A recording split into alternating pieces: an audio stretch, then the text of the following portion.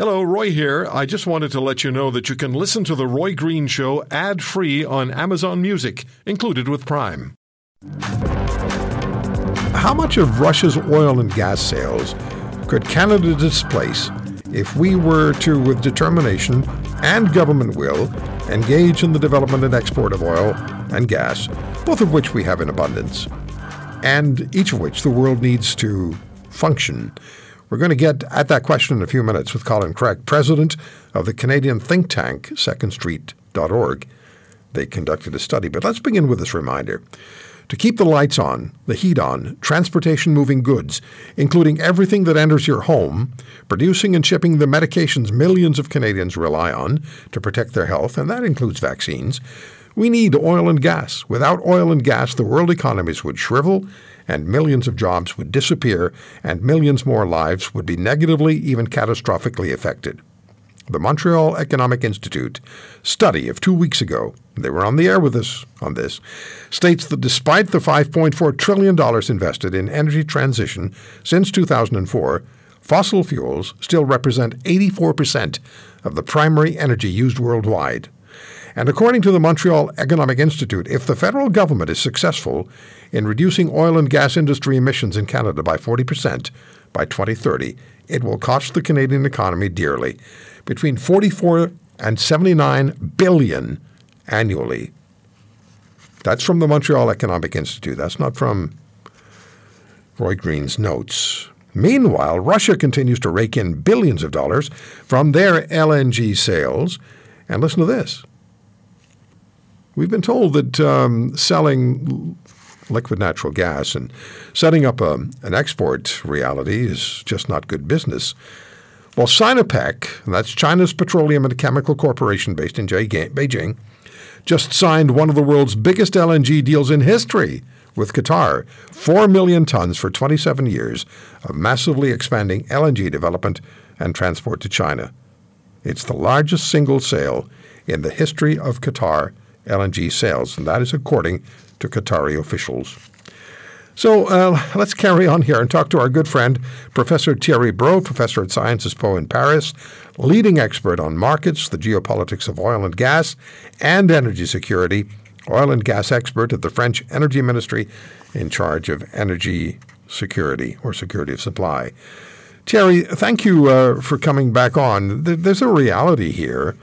And the reality is that we need oil and natural gas. The transition to renewables will eventually take place, but at the moment, it's not going to be something that we can do immediately, as is being very clear. Meanwhile, Russia continues to rake in billions of dollars. Now, the OECD predicts the world will be hit with the worst energy crisis since the 1970s, and that's next year, and that Europe will be the hardest hit of them all. In the 70s, the issue was oil. In 2023, it's mostly natural gas and oil. So how bad are things? I keep asking you this. How bad are things with the energy crisis in Europe as we head toward Christmas? Yes, good afternoon, Roy. I think you're understanding very well that Russia is waging two energy wars, one military against Ukraine, and you're seeing, the consequences when you attack military attack infrastructure, and one hybrid versus the EU. And I've been saying this for quite a long time. And we are still sleepwalking into this crisis. We need more energy and we need to be more resilient. So we need to find more energy going forward. And as you rightly stated, Chinese have understood they need diversification of supply, they need long-term, and they have this vision. They have this 27 years contract. Remember when the German chancellor went into Canada, they talked about green hydrogen. It doesn't exist. So, we need to find a solution to the energy crisis today, not in 2050 or 2070. And unfortunately, I think the Chinese have understood, not the Europeans. So the Chinese have this 27-year deal in place, and they're saying they believe there is a business case to be made for the export of LNG, and they're willing to spend billions and billions of dollars to get it done. So Europe is Europe still looking to Canada? Is France, is Germany still with hope looking to Canada, perhaps looking at a federal election and a new government in place, depending on how Canadians vote? Is there still hope in Europe that Canada will be a supplier of LNG? I think we are still a bit naive in Europe. I mean, we had this discussion, negotiation with Norway and with the US, perhaps not as much as with Canada as we should have done.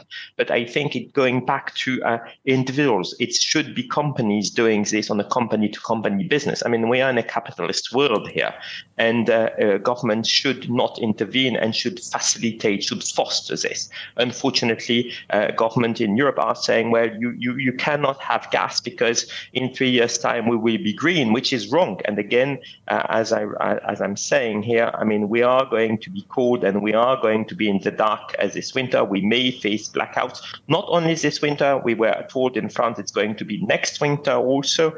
And again, Canada could help. Norway, US, they are allied and they should help. And to do this, we need to be very transparent. We need gas going forward for a decade or even more, because at a time as I'm speaking, we are burning coal, which is a climate stupidity. Yeah, now Germany has something called an FSRU, a floating storage regasification unit. It's not something they plan on getting. They have it. And share with us, please, what it does and how quickly it can be, how quickly it's going to benefit the Germans. Well, I mean, it's one of the good things about this industry. It takes a long time to invest in supply, but for the infrastructure, we have the ability to plug and play with some elements. And this FSRU, this floating element, is something that is allowing the Germans now to access liquefied natural gas. And so therefore, the Germans should be in a position to go and buy LNG. But again, the supply is restricted. And at the end of the day, we may have to buy it through China. So we may make China increasingly wealthy in this process because we are too shy of signing long-term contract with big suppliers like the US, like Qatar, and perhaps like Canada, if Canada was putting its act right. It's really quite something, too, when you consider that China is buying this massive supply of LNG from Qatar and may end up, because the way the political cards are falling, may wind up selling much of that LNG to Europe at a tremendous benefit to the Chinese economy or the Chinese treasury. That's absolutely true. And this is why we should have done it the other way around. We should have signed those contracts in Europe and signed those and provide those cargoes later in the 2030s, in the 2040s to China or other countries that will go through their energy transition. They need also to reduce their coal intake, and this will be done after 2030.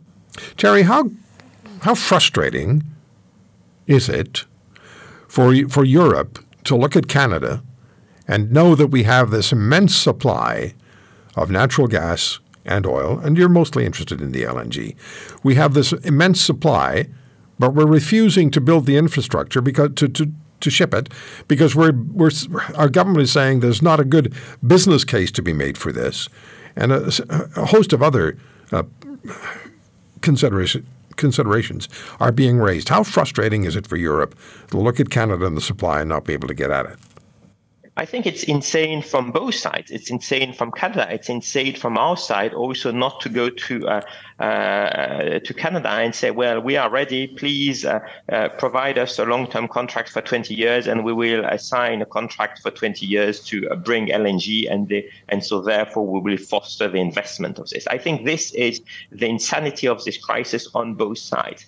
Perhaps an interesting element. I was this week at a conference with a very top-level academics looking at history of energy, and we found out that in the 20th century crisis, Europe, at the end of the day, was stronger after a crisis. This crisis, Europe may be weaker for quite a long time after this energy crisis. Okay, one more question for you. The European Union is proposing a gas price cap. You know, just that headline to me says it's not going to work. Am I being too cynical?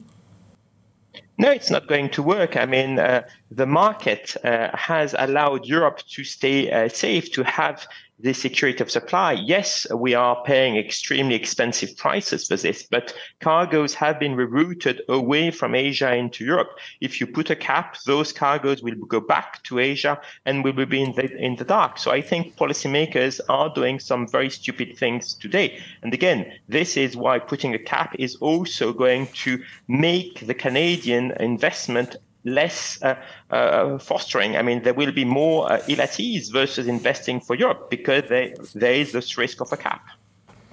I just want to share with our listeners, it's 2 sentences that I sent, 2 sentences of my email to you earlier in the week. And I wrote, "Now I'm only wandering the fringes of the European energy crisis. I don't have a depth of knowledge, but it doesn't require a PhD thesis to submit. The clowns appear to be training the tigers in the circus, and that may not turn out so well for the clowns." So that's the best conclusion, Roy. If you want to hear more, subscribe to The Roy Green Show on Apple Podcasts, Google Podcasts, Spotify, Stitcher, or wherever you find your favorites. And if you like what you hear, leave us a review and tell a friend. I'm Roy Green. Have a great weekend.